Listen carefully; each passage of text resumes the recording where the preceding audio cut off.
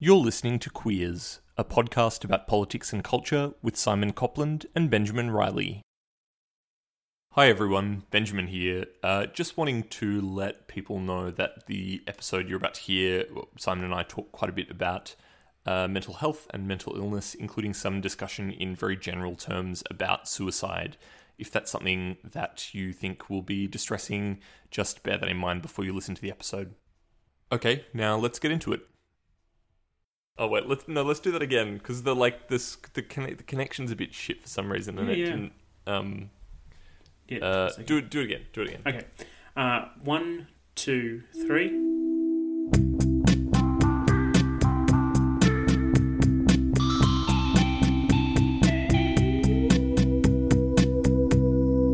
It's the 5th of April 2017 and I'm Simon Copland. And I'm Benjamin Riley. Welcome to Queers. Each episode we talk our way through questions on a theme, and this week we're talking about the idea of queers as vulnerable communities. From the Cooper's beer controversy we discussed last episode to the possibility of a plebiscite on marriage equality in Australia to, well, pretty much every large-scale political response from queers in recent years, our communities are increasingly framing ourselves as, quote, vulnerable. One of the core arguments against the plebiscite, for example, was that the Australian queer community was too, again, quote, vulnerable to deal with the debate that would occur. A plebiscite would increase hate speech, creating severe mental health issues for queer people across the country. This argument got so strong that it was used both by the ALP and the Greens when they defeated the eventual bill. Today we want to interrogate this concept of vulnerability a little more deeply. Why did our fear of the impact of harmful speech completely define our response to this issue? And why has it become a core way to frame marginalised groups and communities? What are the challenges of framing ourselves as a vulnerable community? So Ben, let's start with hate speech. Do you think the Australian queer community was too vulnerable to deal with the plebiscite vote? And if so, what does that actually mean for us? So it's such a fraught question, and it is... The reason I asked it.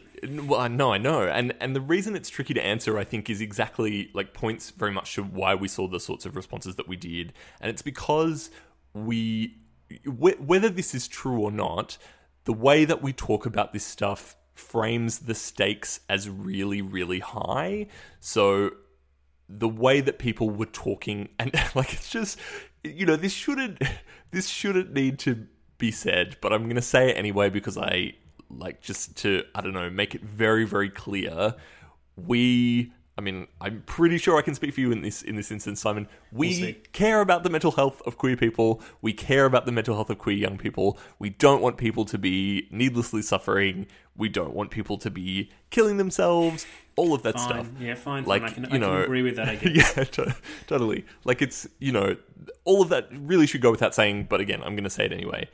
The way that the debate around the plebiscite was framed was often literally that it would prompt speech from opponents of same-sex marriage in the media that would directly be the cause of young queer people killing themselves. This is how high the stakes were in the way that debate was framed. And part of the problem with this whole issue is that as soon as you put things in those terms, again, whether it's true or not, and I think we're probably going to get into that a little bit to the extent that, you can make a call about something like that. You say that and you just shut down debate. You kind of can't go anywhere from there. Yeah. And something I'm certainly very interested in here is kind of interrogating this a little bit in a space where we can go, okay, let's just in a safe way take that idea apart a bit. Outside of the context of a really kind of what feels like a high stakes public debate, because we couldn't do that when we were having this conversation in the media. Whether or not the Australian queer community was too vulnerable to deal with the plebiscite vote, I personally think that the claims of how detrimental the impact would be on people's mental health were probably overstated. By the queer community, it's virtually impossible to know something like that. Who knows? Even if it did go ahead and you could look at, mental health stats are notoriously difficult to gather and difficult to interpret. So even if you had give sort of reasons why a mental health issue might be an issue. Exactly, exactly. There is such a kind of complex range of factors that contribute to, various poor mental health outcomes for people. So, I mean, like I said, I think it was overstated, but who knows? And the point is that, we can't really know that sort of thing. I mean, there are studies that link things like homophobia to poor mental health outcomes, and that seems perfectly reasonable to me in a broad sense. But the idea that a specific kind of spike would have such a detrimental impact to the queer community, I think is highly debatable. And even if it did, and this is maybe a tricky thing to say, but even if it did, I don't think that's necessarily then still a reason not to do it. I think this is the challenging point. Yeah. It's kind of when you're starting from the position of like kids will die, it's really hard to say that, because obviously like no life is worth that. I mean, you just can't kind of, like maths like that doesn't, you can't do that. No life is worth anything like that. Really, it's sort of setting up this thing of like, how many kids are you willing to sacrifice to get this right? And that is totally such an awful position to be put in, to have, to frame. I think it's a really difficult way to frame a debate. And it really goes to what you're saying about sort of shutting down any discussion beyond that. It's sort of, any kid that dies, and of course, going back to your reiteration, we don't want people to have these mental health issues, but that sort of framing definitely shuts down the debate very quickly. Totally, because it's like, if you accept the terms of that argument, the answer is of course none. Like, of course none, But, hopefully we can have a conversation here that doesn't accept those terms, or at least problematizes them. Yeah, I think there's two things I'm thinking about based off your initial response. I think the what we just said before, the sort of the challenging way of thinking about how this sort of shuts down sort of discussion and makes it really difficult to pursue is a really valuable one to think about. And from a lot of the perspective that I had during this debate, what I really thought about was a situation in which for 10 years, queer community or queer movement has been fighting for a particular legal right. And it got to a point where people weren't happy with this place, but people got to a situation where the most likely outcome to achieve this was to go to a national vote on this issue. And what I thought was, firstly I thought most social movements, if they got to the point where they were forcing governments, who were reluctant to have a referendum on the issue and had the opportunity to go out and talk to a whole swathe of the population about their rights, would be like cheering at that opportunity, because their issue would suddenly be on the top of the national agenda. And that's the kind of place where I thought we would want queer issues, where we'd want to have the opportunity to tell our stories and to tell stories of discrimination and oppression and all that kind of stuff. But the reaction to that, what it suggested was that, and you sort of talked about how, if we go out and push this, then there'll be a backlash from right-wing people, and that there'll be a sort of this backlash will be so intense that we can't deal with it, which sort of suggested to me that the whole concept of pushing of our rights, any sort of pushing of a social agenda results in sort of some sort of backlash. That's sort of inevitable, but people will respond to it. The idea is, well, okay, maybe we should, the ultimate outcome is maybe we should just stop pushing an agenda because it results in a backlash. And that backlash might make us too vulnerable to deal with it. And I think it's sort of an extreme conclusion, but it is the logical conclusion of this sort of stuff. Hey, let's not push this because there'll be a backlash, and it'll come back to hurt us. And that's sort of the conclusion that I saw being drawn out of this debate. And I think that was really, really difficult, really problematic way to deal with this. And then the second element of that, and I think it ties in for me, was that I think that in creating this framework, we potentially made ourselves feel more vulnerable than we actually are. And this is something, I'm not sure if you experienced this, but it's something I really noticed over the period of the debate, is a real talking to other queer people and sort of being in social spaces. I noticed a real dampening of the mood across the period, and where these arguments about sort of public discussions about same-sex marriage got more and more sort of negative over time, and people were feeling. I noticed it. I noticed a lot of people increasingly feeling that. Increasingly expressing a feeling that any discussion is something that hurts them it hurts them. For example, I remember being in a conversation with people and saying, someone was talking about when people talk about same-sex marriage in their workplace, when straight people talk about same-sex marriage in their workplace, they were saying, it's really hard because I'm in this situation, they're talking about this issue, and and then I realised that they're talking about my life, and that that's really hard that someone's talking about my life in that sort of abstract context. And I kind of understood that. But it was a very different position to what I would have ever heard a few years ago. Totally. It's people. God, I mean, part of me just wants to... I mean, this will sound like a real arsehole thing to say, but part of me is just like, welcome to living in the fucking world. Like, Jesus. Yeah, exactly. Like, queers have been shat on for a really fucking long time, to put it very, very crudely. Like, to some degree, that is always going to be true. That's all. We are different, and we will always experience persecution on the basis of that. And hopefully we can mitigate that.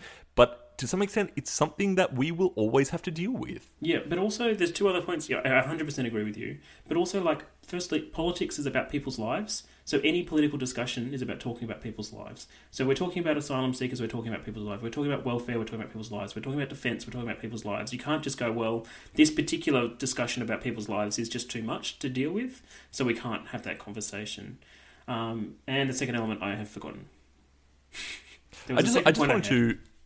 I just wanted to go briefly back to your first point as well. I'm not sure I'd agree with that. I think that a big part of the way that I suppose that idea that the logical endpoint to saying that we're too vulnerable to deal with conversations about our rights means that we'll just stop pushing for things. Because I think that was very much couched in and maybe this was a fig leaf, I don't know, but in the argument that there are still other pathways forward on this issue. So I think that I was very interested in the time in the question, what do we do if this is our only way forward? I mean, not that marriage is an issue that I really care about all that much, but there's something kind of philosophically interesting there, which kind of pushes the point of how much are we willing to deal with it if it is the only way forward to get this thing that we want. And that's not the way the question was being framed at the time. So I'm not sure that has really been put to the test yet. I think this actually brings me back to the point that I just forgot, which is I think that the other interesting element of this is, and I think back to some of the history of a gay rights movement, and we've spoken a number of episodes ago, for example, about coming out and the political process, the political history of coming out, which really was about a situation in which queer people said we need to be talking to people around us to make them comfortable with queer people existing. That and all of the evidence that suggests that if you know a gay, lesbian, transgender, bisexual person, that you're more likely to be accepting and welcoming of those people, of the broader population and rights. It's the number one predictor. And I think that the interesting situation, I guess, was when I talk about the sort of shutting down of debate or saying we're not going to be fighting for our rights, is that what I saw was a removal of that debate, and maybe this is me sort of refining my argument a little bit. It's a removal of that debate from the public sphere, or an attempt to remove that debate from the public sphere, from a sphere that goes about trying to change people's minds on the street and trying to get people engaged at that level, and putting it into the space of a sort of the halls of Parliament, and sort of doing it that sort of behind back doors, and obviously that sort of halls of Parliament stuff has a lot of that, still has public facing stuff that's occurring quite often, but there was a sort of a statement that says that having to do this with the general population is too hard, so we just have to be able to focus on these 200 and something people in Parliament, and that's our main focus. And I think that is where I would see a sort of a different avenue in which a different approach in which we have sort of shutting down this potential opportunity to sort of fight for our rights on the streets almost, rather than in the halls of power. Sure. Yeah, that makes sense. I mean, I suppose I would see that as, still at least the appearance of a kind of avenue for moving forward, and still the kind of desire for change. But I definitely feel a bit uncomfortable about the idea of that we would just, distrust the public so much, especially when, we were at a time when, like, while all this conversation was going on, there were huge attacks going on in the press and in Parliament on the Safe Schools program, which is something that we have talked about it on the podcast. That's right. Yeah, we have talked about Safe Schools. Yep. And there was this weird sort of dissonance for me between the fact that we were saying, let's not have this public conversation about marriage, we need to be protected, while there was this horrible conversation going on very, very publicly about, another kind of significant queer issue. And it seemed also disconnected to me at the same time as you have, like, 10 years of Parliament blocking action on marriage equality. Yeah, totally. When the population, the general population's position has changed significantly, and is at least according to all reputable polling, is wildly in favour. Yeah, totally. And I don't quite know what that is. I have become, as I said, so skeptical of this message that we get constantly from the kind of LGBTI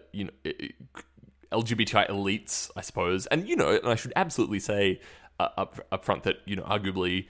I know a lot of these people, and arguably I fall into that category, and certainly have a lot of these. Yeah, well, yeah, totally. So I wouldn't want to kind of exempt myself from any implications here, but the line that if we just work softly behind closed doors to make change happen is just, we've been hearing that and saying that for as you said, a decade now. Sorry, just a little aside. It's always a lot of the people who would say we need to work softly and behind closed doors and quietly, who then on the anniversary will always celebrate the Stonewall riots, and that always just gives me a little annoyance, because not to be too cynical. Not to be too cynical. I think maybe what I'm interested in, maybe we can go back to this question of vulnerable. Maybe it's worth thinking about, what do we actually mean when we say we're a vulnerable community? Sort of stepping it away a little bit from the plebiscite, what do we actually mean when we say that? And and what does that imply? And what are the sort of consequences of that? Sort of in other areas. Well, when you were talking about when you were talking about this before, I was just thinking that this stuff is hardly unique to queer communities. I think identity politics generally has become. This idea has become quite big in identity politics kind of driven movements. That and you talked a bit about hate speech in the opening, which has become a real sort of focus for groups kind of, I don't even know how, I guess fighting for. What exactly? That's kind of an interesting question. Protection for marginalized communities, rights for marginalized communities, just the betterment of marginalized communities.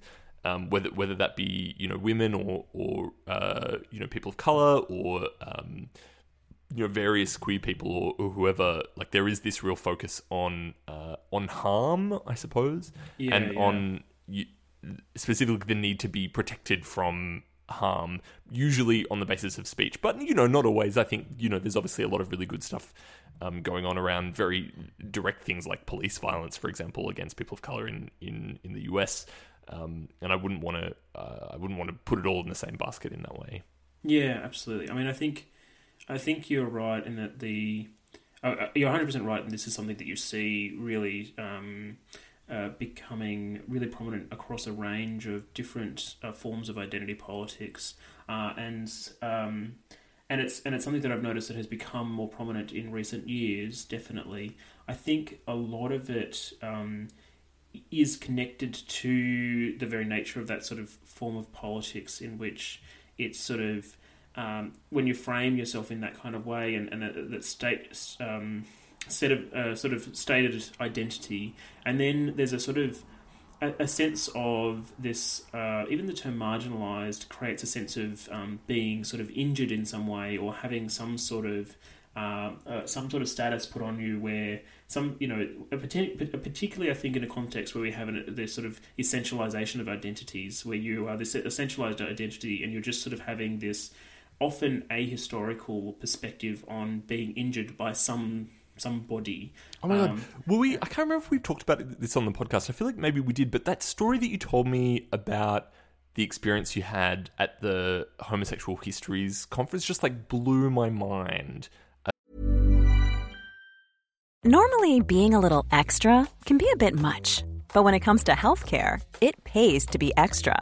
And United Healthcare makes it easy with Health Protector Guard fixed indemnity insurance plans. Underwritten by Golden Rule Insurance Company, they supplement your primary plan, helping you manage out-of-pocket costs without the usual requirements and restrictions like deductibles and enrollment periods. So when it comes to covering your medical bills, you can feel good about being a little extra. Visit uh1.com to find the Health Protector Guard plan for you. If you thought the only way to get a more defined jawline with natural-looking results was through surgery, think again. Juvederm Volux XC is a non-surgical injectable gel filler that improves moderate to severe loss of jawline definition and can help you achieve natural-looking results with little downtime. Even better, this improved definition lasts up to 1 year with optimal treatment. No maintenance required. Improve jawline definition for a smooth, sculpted look with Juvederm Volux XC. For important safety information and to find a licensed specialist, visit Juvederm.com. That's JUVEDERM.com. Not for people with severe allergic reactions, allergies to lidocaine, or the proteins used in Juvederm. Common side effects include injection site redness, swelling, pain, tenderness, firmness, lumps, bumps, bruising, discoloration, or itching. There's a risk of unintentional injection into a blood vessel, which can cause vision abnormalities, blindness, stroke, temporary scabs, or scarring. Talk to a licensed specialist to find out if it's right for you. About do you know about somebody talking, like, refuting the idea that certain groups have it better off now than they did in the past? Yeah. So we had the discussion of the Homosexuals History Conference. I can't remember whether we've talked about this on here or not. Yeah, I'm not sure. There was a discussion at that conference where basically someone argued that for queer people, for LGBTIQ people, on measurable data regarding rights, regarding legal and social rights, this person was very specific to say legal and social rights. On that data, things are better off for queer people now than they were 10 years ago, and sort of very clearly stated that, and sort of created this uproar within this conference where people were sort of he got very quickly sort of shot down as being a gay white man who didn't understand what it was like for a lot of other people, other vulnerable people, and I'm sure that term was used. And I don't think, it was quite funny because he wasn't claiming that, he wasn't talking about things like, economic marginalisation, all that kind of stuff. He was talking specifically about legal and social rights and said that it's better for queer people now than it was 10 years ago, or 20 years ago when, gay men were literally dying in the street because of HIV and, not dying in the street, but were dying because of HIV AIDS. Or, 10 years before that when they were, like, being probably murdered by police. Yeah. And it was really interesting for me seeing how... I think a lot of the problem, a lot of that situation was people who were sort of in the middle of these sort of big debates about the plebiscite and safe schools in particular, and had spent a lot of time under attack and felt, at least from my perspective, they came across a feeling very constantly under attack, and I think that probably has a major impact on people, and sometimes it's hard to step out from that and to think, well, these sorts of attacks are not as bad as they were 20 years ago. And which is also in no way to downplay the kind of how much that experience sucks, Absolutely. Like this is, and I want to make it clear that certainly from my perspective, none of what we're saying is to any way minimize like the trauma that people do experience and that, living as other in a society now is hard a lot of the time. Yeah, absolutely. And yeah, I 100% agree with you. And I think that's actually a particularly challenging element of this discussion is it's really hard to, it's nice to have this discussion in this sort of space rather than the heat of a political debate, because it's hard to remember that we will be putting this out into the world, Simon, and people we will be open to. Yep. But I think it's in that heat of the political debate, I totally am sensitive to this sort of the real feelings that people are having, and the feelings of being under attack, and the difficulty of being in that situation, and the situation of being another in a society, and feeling ostracized and that sort of stuff. I totally understand it. It's just the challenge of, I guess, stepping back a little bit and being able to look at some historical perspective and to think about that situation, but also going back to a point that I made before about sort of how the very language of vulnerability, I think, creates more vulnerability in many ways, and I think that is a challenge. And the solution is not, just to be like, well, just, to go to the opposite end and say, it just gets better and everything, don't worry, it'll get better. Yeah, I hate that stuff too. I hate that stuff too. You've got to be realistic. But, there's something to be said about also building strength and building resilience within a community, rather than sort of always thinking ourselves as inherently weak or just always weak. And I think that's a lot of what has sort of what's a lot of what the message is that we are just weak. And I think that is different to being marginalised in many ways. It's to say that we don't have, and I think that there's a real challenge with sort of the sort of weakness, sort of saying that we're just weak. I think that's a big problem with it. I mean, I don't know if I would say that it's different. I think it's probably more specific. Yeah. I just was kind of thinking about what you said about that talking about ourselves as vulnerable kind of exacerbates vulnerability, and I think that, like, I agree in a specific sense, which I think goes back to the question that you originally asked, and that I feel like I didn't actually answer, which is, what is vulnerability, and what does it mean to actually, like, what are we saying when we call ourselves a vulnerable community? And I think that often, not always, but often, and this goes to the way that we've been framing this. We're talking about mental health, and when you put it in those terms, I mean, things like talking about ourselves as vulnerable, exacerbating vulnerability, that's true. I mean, there's kind of there is research to support that kind of a view that, like, the attitudes that we have to our own health can drastically change kind of health outcomes, particularly when it comes to mental health. That's also, not to say that it's like not real, or that it's all kind of just about your attitude or some kind of mindfulness bullshit. Like clearly it's more it's more lived than that, and it's more complex than that. But I mean, I'd be curious to hear your thoughts about why you think we've ended up in a place where, like, mental health is almost our primary measure of our health as a community, or our I don't know, our general sort of well-being as a community. Yeah, I think it's a really good question. I don't know the answer to it. I think that there's a potential few things that there are a few parts to this. I think probably the first is the increasing discussion of mental health in broader general society that has occurred over the last maybe 10 years or so, maybe even less, where mental health has become an increasing point of discussion, of an increasing point of political debate, and naturally that has resulted in queers sort of looking at the mental health statistics of queer people and rightfully saying, this isn't good enough. And I think this might sound really cold or really awful. I think a second element of it is I think is a political strategy that, it has been used as a political strategy, even if it's not being thought about in that kind of way, as a way to frame particular debates. In particular, if we go back to the plebiscite, it was clearly used. It was clearly developed. Not even developed, as a backroom developed, but it became a core part of the political argument. And you can see how that developed across time. If from my memory of that, a lot of it started off.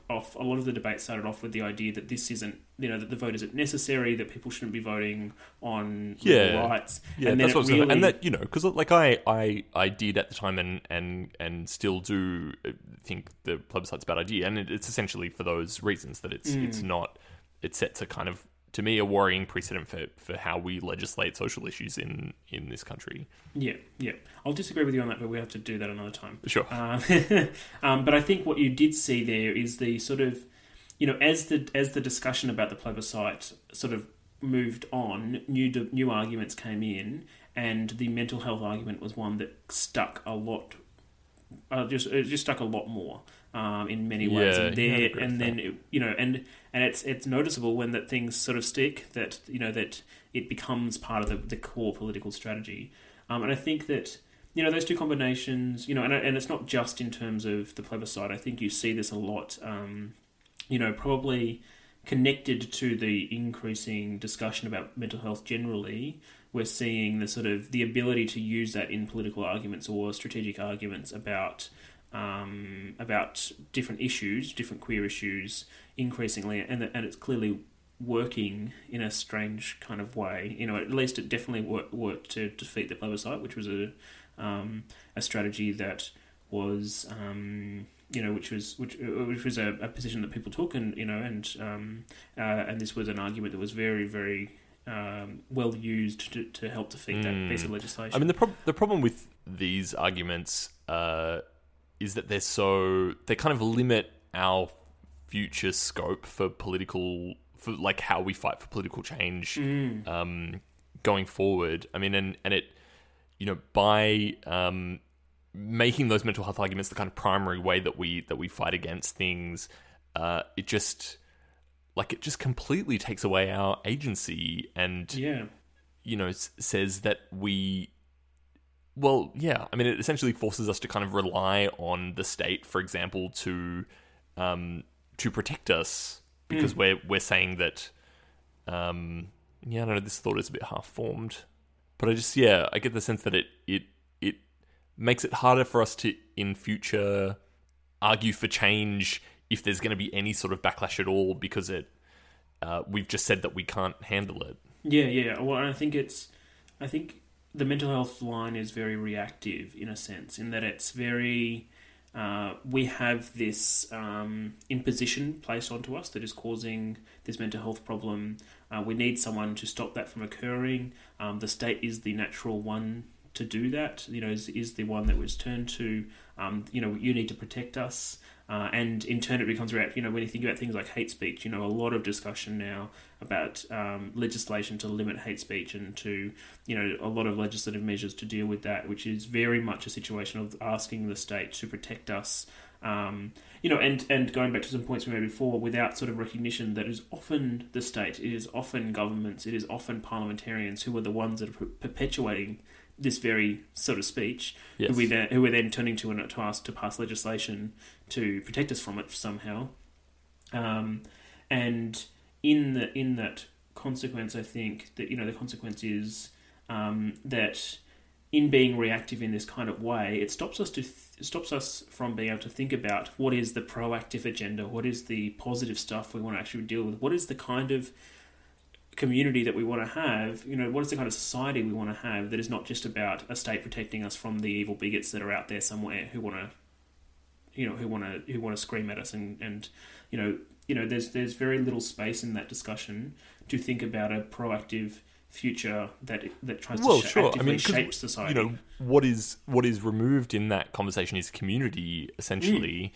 And I was just kind of thinking that, like, how sort of I'm going to use a dirty word, which is neoliberalism. I know Simon shudders, but thinking about this kind of rise in vulnerability or sort of mental health arguments for marginalized people, I think you talked about the sort of the fact that we're increasingly talking about mental health generally in society, and I think that's true.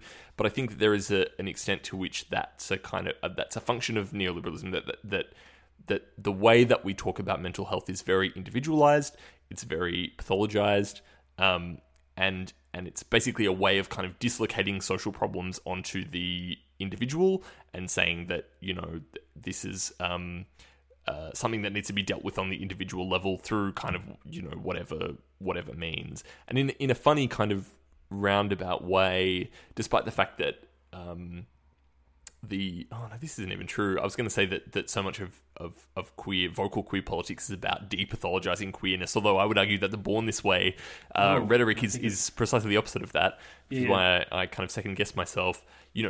This in a roundabout way, these kind of vulnerability arguments are about pathologizing queerness, are about, saying that, in effect, being queer is to be mentally ill. Yeah, absolutely. Or at least at the mercy of mental illness. Absolutely, and you saw this a lot in the plebiscite discussion of the, they will just, what this will do is create lots of mentally ill queer people, that we are just inherently at the mercy of mental illness, and it was taken to that extreme extent of, we'll just see lots of people killing themselves, committing suicide, as if we as people and we as a community,